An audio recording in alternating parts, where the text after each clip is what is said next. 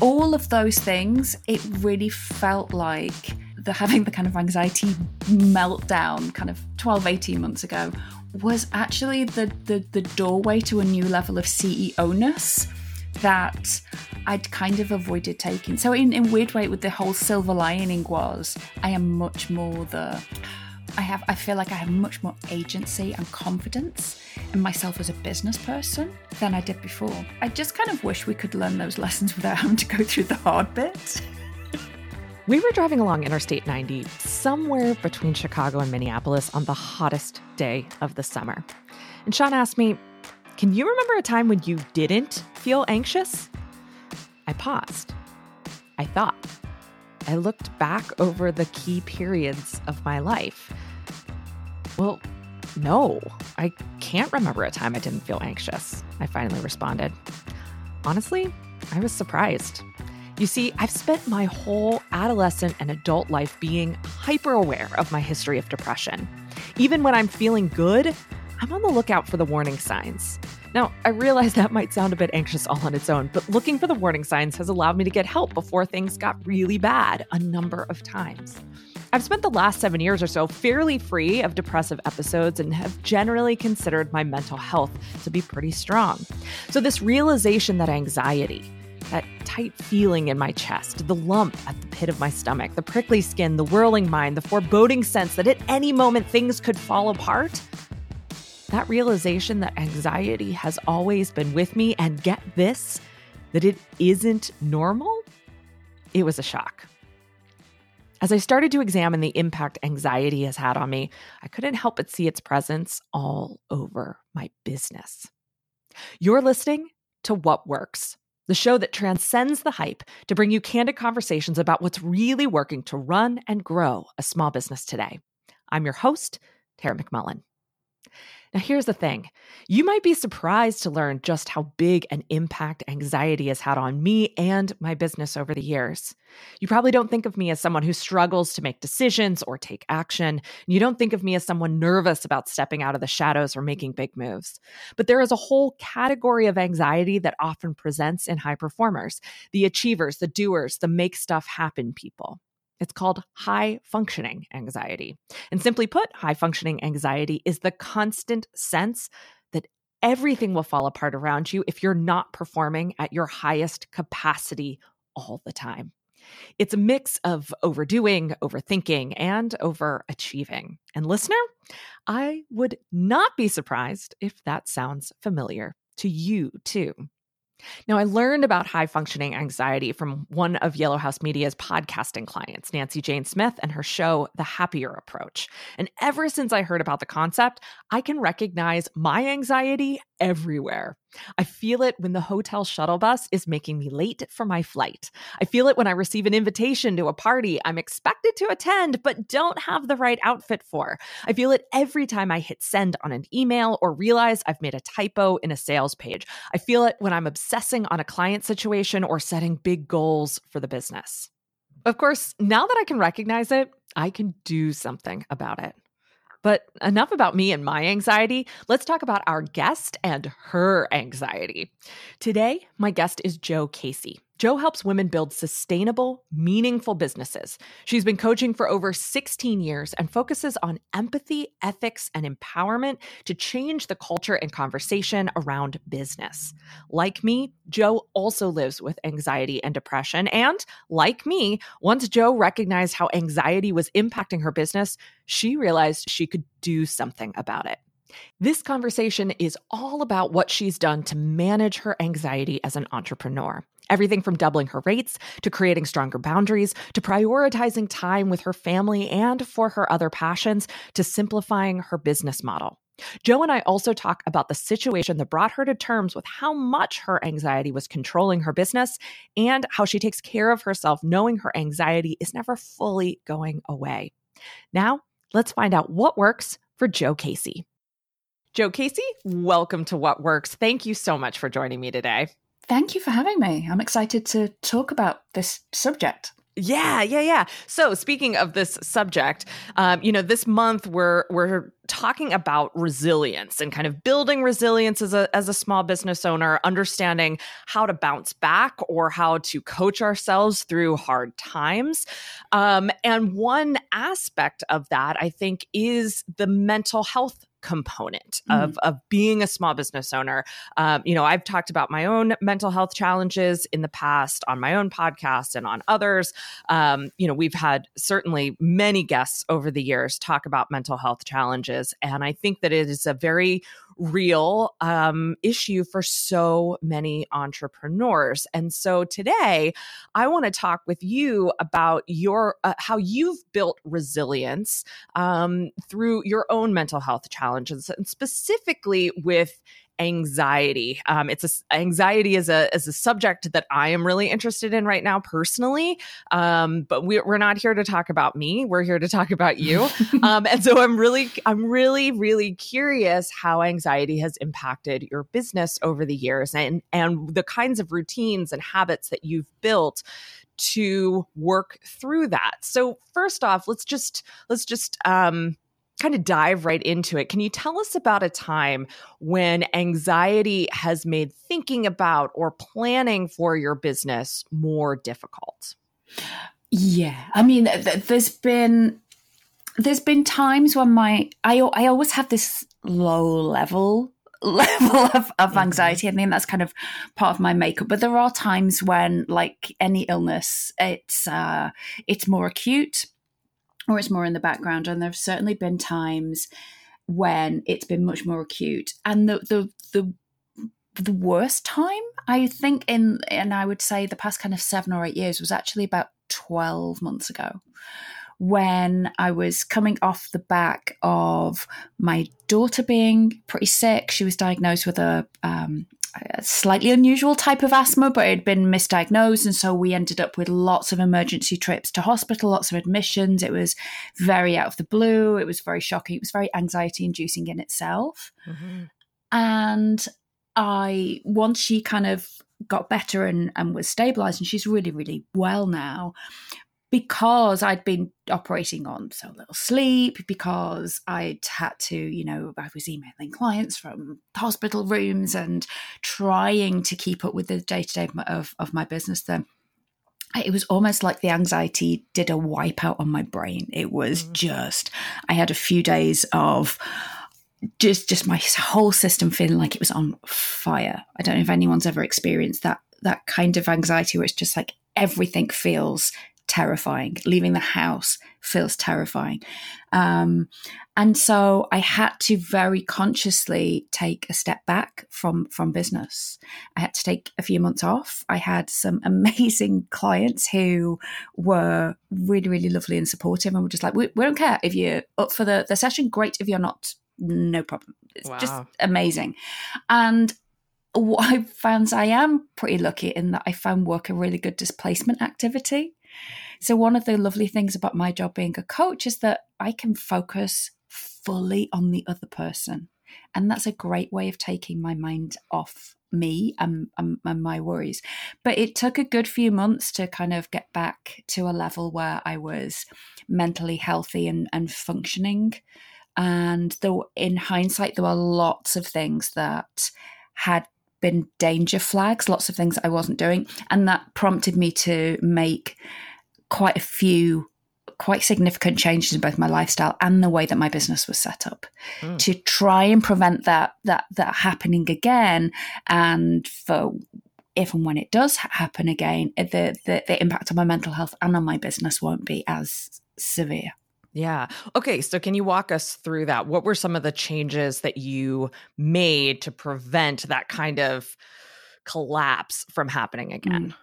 So the first thing that I did was I'd done what a lot of service-based business owners do when they're in the first few years of their business. You start off the first couple of years and you think, if I can only get enough clients, it will be great. And then you get enough clients and then you're in the stage of, well, I'm not going to turn down any clients because I can remember what it was like when I didn't have any. Right. So I was working a 50, 60 hour week and then doing oh, I'm just thinking about my business, and my life would become very, very narrow.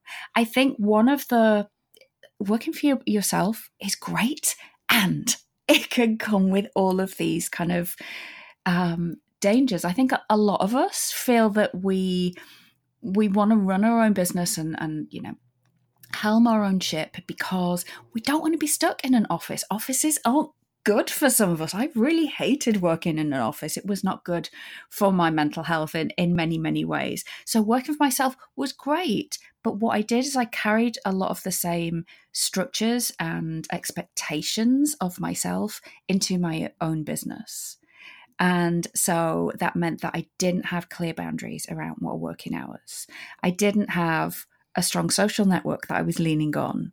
A lot of these things are actually protective for us. Mm-hmm. So having strong social networks, reaching out to people, having conversations about stuff other than business, really, really important. Getting enough sleep, having things outside of my business. I didn't have any of that. I can remember really distinctly going on a training course. And this was about 6 months before my daughter got sick and all of that happened. And one of the breakout icebreaker activities was pair up with somebody you've not met before and talk about what you do for fun. Oh, God. I couldn't answer the question. No. That causes me anxiety just to think about it. And it was like, my business is fun. And I remember having this real meta experience of almost like watching myself going, oh, this isn't good. This isn't good. You should be able to answer this. So I wasn't doing any of that. So the very first thing that I did was to decide what I wanted my working hours to be and what my boundaries around that were going to be. And so that meant having to look at the full structure of my business. So if I was working a 50, 60-hour week, well, how could I work less than that? And I worked with my coach, Tanya Geisler, who I know you know really well. And absolutely. She said, you're going to have to charge more. And she was right. I wasn't charging enough. So charging more, I actually almost doubled my prices. Wow. Thinking no one is going to hire me. And yeah, it was absolutely fine. I managed to fill the program that I run each year absolutely fine. And it meant that just by taking that one action, if we take none of the other things, just by looking at my pricing structure, it meant that filling that program once a year instead of the twice a year at half the price I was having to do meant that I only had to launch one thing a year. Mm-hmm. Oh my God. So I could just focus on the work. It meant that I could make some decisions around, well, how many evenings am I going to work? Technology is fantastic because I got to work with people all over the world. But quite often, if around about 2/3 of my clients are in North America, so that means that their afternoons are my evenings. Right. And so that means it's really easy to get into the habit where you're working 4 or 5 evenings a week. No, all of that stopped. I work 2 evenings a week. I'm really happy working 2 evenings a week, but it's just 2 evenings a week. And on the other evenings, I do things like spend time with my family, cook. I joined a choir just for the fun of it. I started doing creative activities just for the fun of it. Those things that, what do you do for fun? I had to really consciously seek them out and almost teach myself again. Because at first it was like, I don't know how I do it for fun. It seemed like so long since I'd had some of that. And these things seem really simple and really insignificant, but they're not. They're huge. It's so easy to get into this position where you're working all of the time, and then you're worrying about when will the next client come in, or when will the dealing with a contract, or it's taxation time, or, there's always something, and you have to have times when your brain is switching off. And because so many of us work from home and we're the only ones driving it, there's no external person giving us those boundaries. There's no like, oh, come on, it's 6:00, everyone is leaving the office. You're still there. You can come back at 11 if you want to, because it's just in your spare room. So the boundaries and really consciously carving out time to discover what I enjoyed doing outside of work. Yeah. Okay. So you mentioned time boundaries. You mentioned price boundaries. Mm-hmm. Yeah. What are some of the other boundaries that you discovered you needed to put in place? And how did you discover that you needed to have a boundary there? So there was definitely been something around the amount of business stuff I consume, business information I consume, because it's super easy to, we all talk about FOMO, and it's super easy to get caught up in the, I'm not doing that thing, other people are doing that thing. And you end up, I think, especially if you've got quite an inquisitive, busy brain, which a lot of people with anxiety do have, is going down all of these rabbit holes, consuming all of this information without actually stopping and thinking, is this going to get me closer to where I want to go? And if where I want to go is I want to have a really solid, sustainable business, then actually me learning how to do Instagram live streams this week, or how to do retargeting ads on Facebook, that's not going to be the best use of my time. If I need that for my business, then I need to look at that from a business CEO perspective, not just from I need to know that, I need to know that. So there's been definite boundaries about the amount of information I consume. There's also been some boundaries about the amount of news information I consume. I am very engaged politically. I think we all have a responsibility to be. And then there's the, oh my God, he's done what? Yes. He's accused. And I say that as a British person because, you folks in the US do not have the monopoly on people you wake up in the morning now and kind of go, he said what? Well, and now you have your own crazy person with weird hair. Yes. Yeah. I mean, I know you've had him for a while, but you have him in a new capacity. It's so exciting, isn't it? Oh, so exciting. Yes. So my brain has a real tendency to go to the darkest, most extreme place really, really quickly. And so I do have to be careful about taking in the information that I need to be able to take action, and focusing on where I can take action, and then cutting myself off, because it's almost, it's almost like, news cocaine or something. It's not doing you any good anymore, just hearing about more of the terrible stuff. That's a really hard balance to strike, because I'm also a big believer that we have a responsibility not to disengage, but we have to do it in a way that means that we are effective in what we're doing. And there's definitely been points when my consumption of 24-hour news and news podcasts and, online news stories and Twitter and all of that has not been productive at all. So there's definitely been some stuff around that. And I also had to look at, what kind of work do I want to be doing, and what kind of clients do I want to be working with?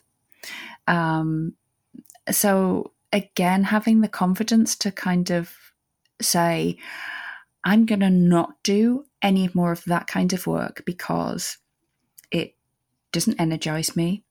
Financially, it's not worth the benefit to me. And it takes up way too much of my time that if I put my CEO hat on, I can look at from a broader perspective and think, okay, where would my time be better placed? And so the changing over to focusing on launching my main program once a year and having it extended to 9 months at a higher price point meant that I didn't have to take every client who came along.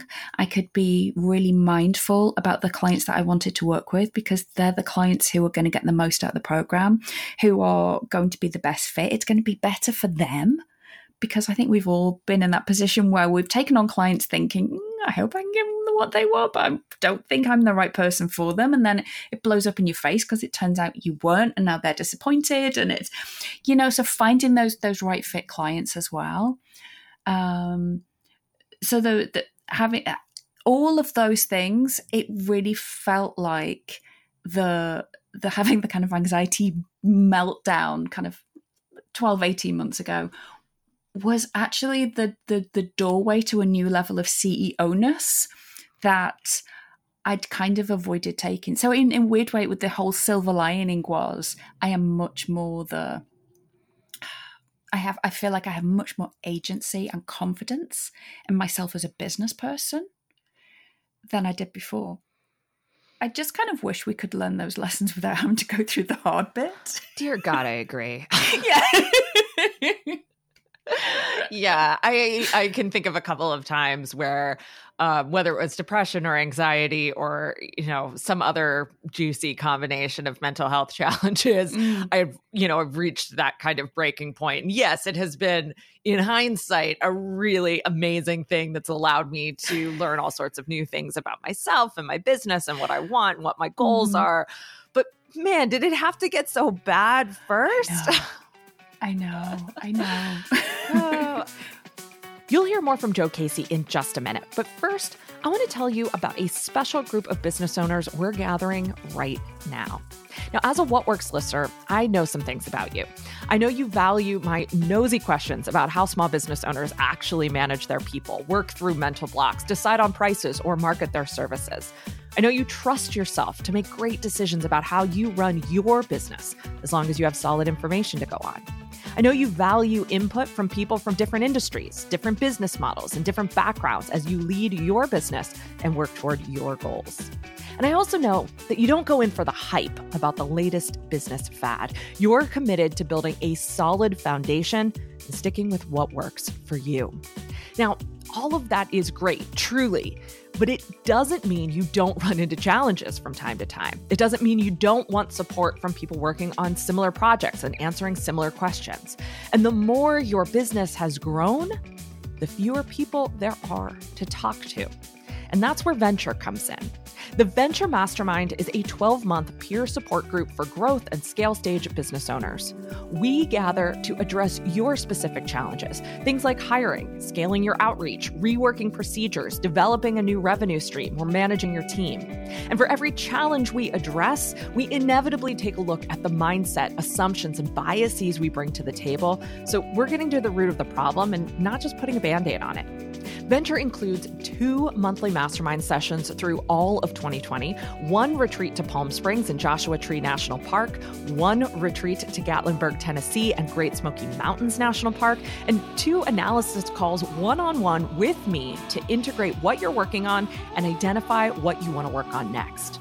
To learn more about Venture and whether it's the perfect fit for you as you grow your business in 2020, go to explorewhatworks.com/venture. That's explorewhatworks.com/venture.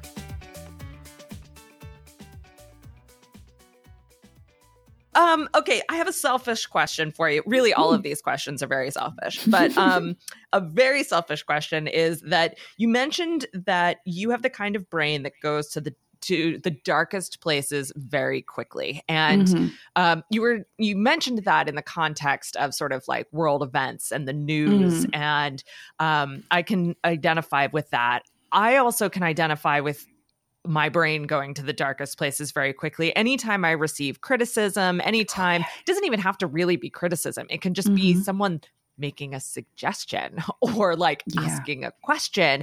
And I immediately go to, oh my God, this is worthless. Oh my God, they hate me. Oh my God, I have let them down. And letting people down is like one of my personal biggest sources of anxiety. And one of the things that I really fixate and obsess on. So anyhow, again, not to make it about me, but I'm curious. No, I actually find it really interesting and kind of nourishing talking to other people who also experience this type of thought process, because my husband, bless him, is an engineer, and he has one of those very calm, logical engineer's brain, and he's never experienced anxiety. So sometimes I'm trying to explain it to him, and he's like, but can't you just tell yourself that makes no sense? Yes, I could, but that wouldn't do anything. So actually talking to other people who get it, I also think is really healing in a way, because you realize you're not quite as mad as you thought you were, even though you are technically mad. Yeah. Okay. So I have had similar conversations with my husband as well. And it was I had sort of like an aha moment around anxiety this summer while we were driving through like North Dakota or something, when I realized that my brain does this thing that his brain doesn't do. Yeah. Right. And like, I have always assumed that these kind of little obsessions or fixations or things that cause me anxiety, that's normal, that everyone experiences that, because I haven't talked to other people about it very often. And so kind of realizing, oh, wait, this doesn't have to be the way that it is, has been a huge aha moment for me. But okay, so getting back to my selfish question though, how does your brain do something similar? Does it also go to that dark place from a business context as well? And like, what does that look like and feel like for you? Oh, yes. So I have, money is a particular kind of flashpoint for my brain. So even though I'm right now, as we're talking, when this goes out, it will all have been done and dusted. But as we're talking, I'm opening the doors to my annual 9-month mastermind program. Even though half of the slots are already filled, there is part of my brain which will go, no one's going to buy this. Right. No one's going to buy this. And next year, when your tax bill comes through, you're not going to be able to pay it. And that will mean the house will get repossessed. John will leave you. You will end up sitting on a piece of cardboard on the street with a dog on a string because you won't even be able to afford a lead. And I say that kind of partly tongue-in-cheek, but partly because that is the story my brain can go to really, really quickly. And so criticism is the same. If somebody's not happy with something, rather than kind of what I would tell my clients is, okay, is that criticism valid? How can we learn from that? How can we do better next time? And I can get myself to that point eventually with some help. But initially I'm like, oh my God, this is terrible. I have let them down. That's one that because integrity is so important to me. I have let them down. I've oversold this. This is what they said. This is terrible. This is a disaster. I will get drummed off the internet. I may as well just go away now. Yeah. It's a very strangely intense feeling, even though I've been doing this long enough to know there's like a part of my brain knows it's also not true. But I think what anxiety does, it kind of, I don't know, it's like if you're driving in a car with your emotions, it's like anxiety suddenly takes the wheel and tries to career the car off the road if you're not careful. So yeah, you're not alone in that. Okay, excellent. Good to know, sort of.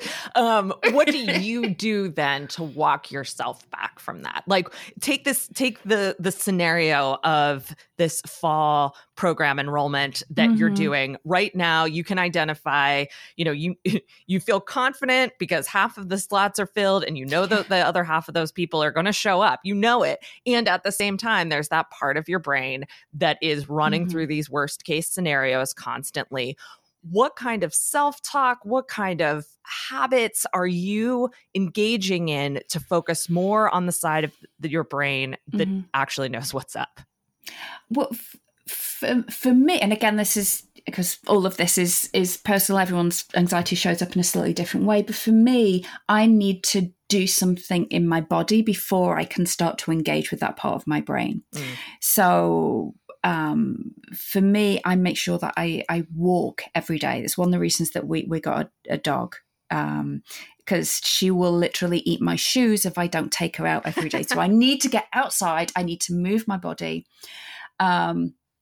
And especially if my brain is worrying like that, I know that I need to move. There is something about the kinesthetic action of moving and doing something physical. We know what happens with endorphins and all of that. There's something about, for me, getting out in nature as well. I always feel better. I do, even if it's just 10 minutes of yoga of a morning, I have one of these reminder things that comes up on my phone and it says, do 10 minutes of yoga. You will feel so much better. No, just do it. Because I know how my brain will go. That is genuinely the reminder. So I do those things. And this was something else that I started actively doing much more on the back of kind of the debacle, which was last year, which I reach out to other people. Because I think one of the things that certainly anxiety has told me for a long, long time is you're a freak and you cannot tell anybody about the state of the inside of your head, because if they knew, you will get drummed off the internet or, no. And so finding a group of people who I allow to help me. I talk a lot about the importance of community and collectivism, even though we're most of us, or a lot of us, are solo business owners. Being alone is the killer of dreams. It is going to destroy you. So we can be strong and independent, and I'm super into working with the individuals and the slight misfits of the world, and the nerds and the freaks and the geeks, and they are my people. I am one of those people. And I need to have other people that I can, even if I can just text them or send them a Voxer message, or, put in the Mighty Network group. I'm having a really bad day today and my brain is whirring and I just have this terrible sense of dread. And having other people just kind of reflect that back. Going on, my friends the other day said, oh, that feeling of dread is so dreadful. What can you do for yourself right now? And so it's not about having people who can solve it, but just people who will say, I see you, I hear you, I still love you.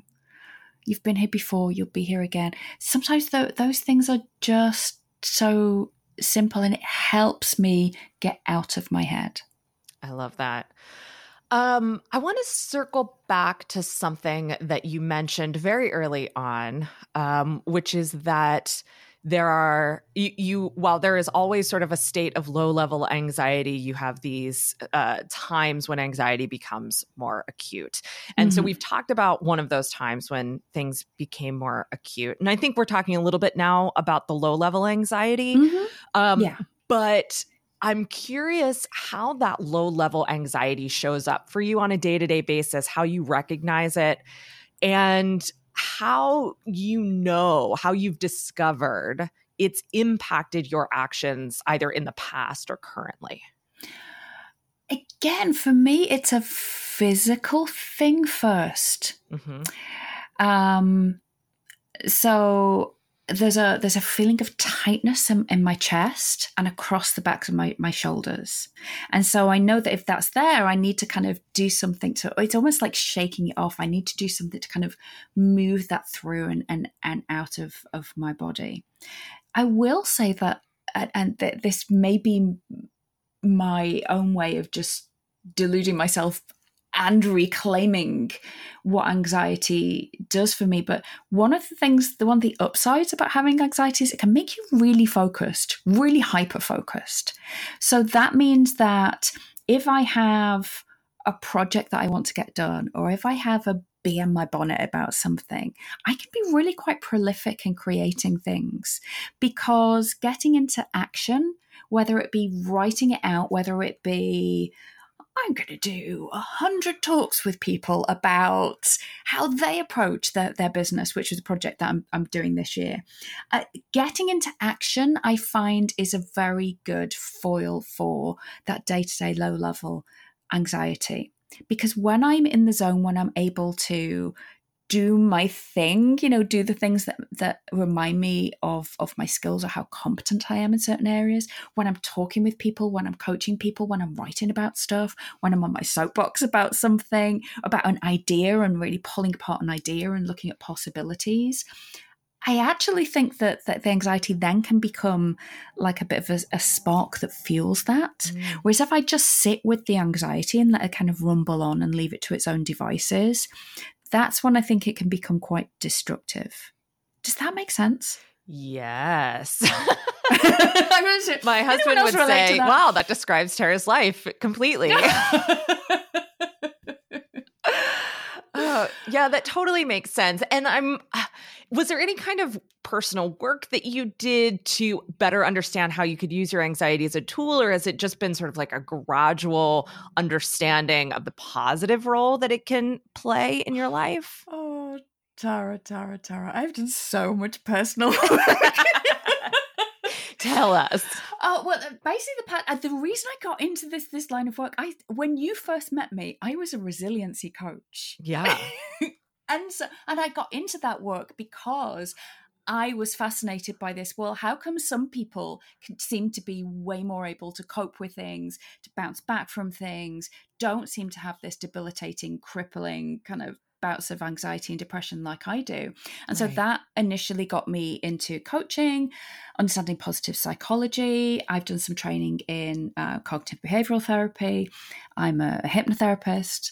I found my very first NLP course immensely helpful because there are some what I call kind of quick intervention or short intervention state change techniques, which can be very helpful. I also believe that, you know, I'm a big one for therapy and diving deep into things, but there are sometimes it's like I cannot talk about that thing that happened to me when I'm a child one more time, and I don't even think it's playing out right now. My brain is just on one. And so being able to do something like understanding the importance of movement, understanding the importance of using your breath, understanding the biology of anxiety and stress has been really, really useful. I think I'm a bit like you. I'm somebody that my brain wants to be able to understand everything. Mm-hmm. And so it was really important to me that I understood what anxiety was and how it works from like a neurobiological perspective and all of that stuff. So yes, I've done and explored a lot of different modalities. And what I've found is that there are different things that work for different people. I'm trained as a mindfulness teacher, but for me, mindfulness, which my interpretation of it is getting really focused on the here and now, which is the antithesis of anxiety, because anxiety is like, yeah, but what about that? But what about that? Right. Being really focused on the here and now. For me, I find that still really challenging when I'm sat still, if I haven't kind of burnt off some of the adrenaline and the cortisol. So that's why for me, a lot of my kind of mindfulness stuff comes through movement, comes through walking, comes through yoga, comes through doing those activities that are going to almost like move it physically through my body. So yeah, I've done a lot. But this part of me, sorry, I was going to say that. So me of 5-10 years ago would say, but I've done all this work. Why is it still here? Whereas me of now is like, yeah, you've done all this work, which means that you have tools to cope with it. And it's just, it just is. Yeah. Maybe just, save yourself the time and the anxiety, just fighting the anxiety and just accept it. And then you get a chance to do something about it. Yeah, I love that. Okay. So as we start to wrap up, not quite there yet, but you did talk about some of the sort of structural changes that you made to your business as a result of better understanding what you need to prevent one of those kind of acute flare-ups of anxiety, one of those kind of all-encompassing situations where, everything starts to fall apart. I would love for you to give us sort of the overview of how your business works today. I guess from almost like a business model perspective, what are you offering? Why are you offering it? And how does that contribute to you being able to really stay the course and have that sort of resilient streak built into the very core of the business itself? Sure. My main focus of work is one-on-one coaching and teaching through a program that I run called the Supernova Collective, which is a 9-month hybrid program. It's workshops, group coaching, and one-on-one coaching. And I'm now at a stage where I open the doors, because I don't like the word launch, because I find that word very anxiety-inducing. Exactly. Can we just right now, no more launching. It doesn't make anybody feel good. Just don't use the word. No, to me, it's just like it's being on a roller coaster or being shot out of a rocket. There is nothing calm about this. Whereas opening the doors to my latest program, that's so much better. So I open the doors to that once a year, and that runs for 9 months. And we take anything between 12 and 16 people through that. And so I have one person who is a TA who a teaching assistant, training assistant, who helps me with that. I also have a virtual assistant who helps with the admin side of things, because that's something that stresses me out, the admin side of things. And so I know that program by itself, if I wasn't able to sell anything else, that provides enough income for me to have a really nice living and do work that really nourishes me. And then on anything else that I have capacity to do or the desire to do, that's kind of in the play space. Do you know what I mean? So it allows me to do things like, so for example, I'm running my first international workshop in a few weeks. Ooh. In Toronto, because I happen to be in Toronto, and I'm running a workshop. I'm going to be writing a book this year, and I've got plans for one for next year as well. But it takes the pressure off those things to be immediately income generating, because I know that I have enough, and that for somebody with my kind of makeup of anxiety, knowing that I have that kind of baseline, so my survival needs are covered, that has been game changing in terms of that kind of pervading feeling of anxiety for me. So it means that I still take on one-on-one clients, but I don't have to be actively promoting it all the time. It means that my marketing throughout the year is not pressured marketing. It's not that kind of, you have to buy my thing and it's closing by this time. It means it's much more conversational marketing.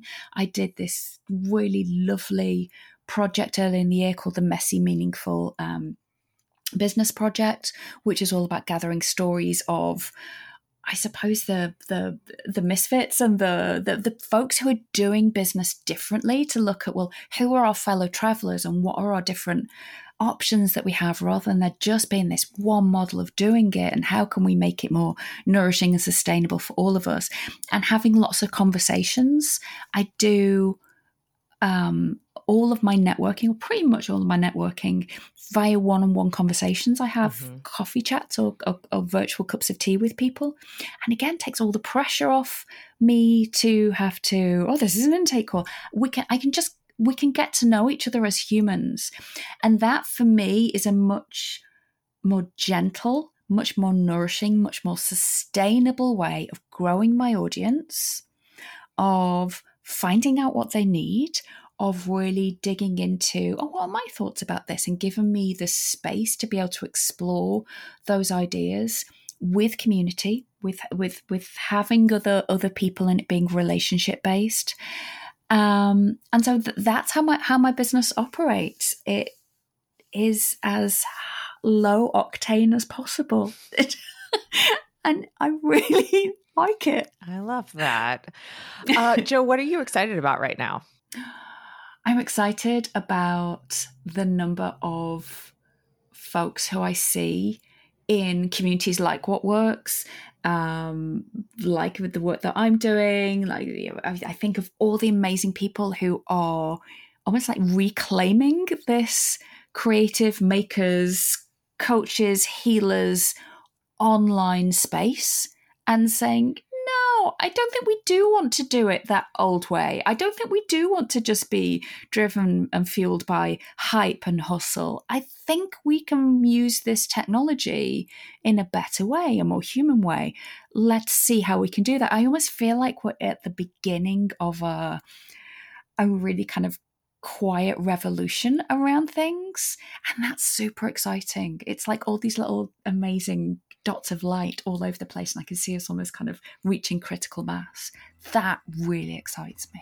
I love it. Jo Casey, thank you so much for shedding light on this important piece of the resilience conversation, and really just, doing business in a very human, very real way. Thank you so much for having me. It's been lovely.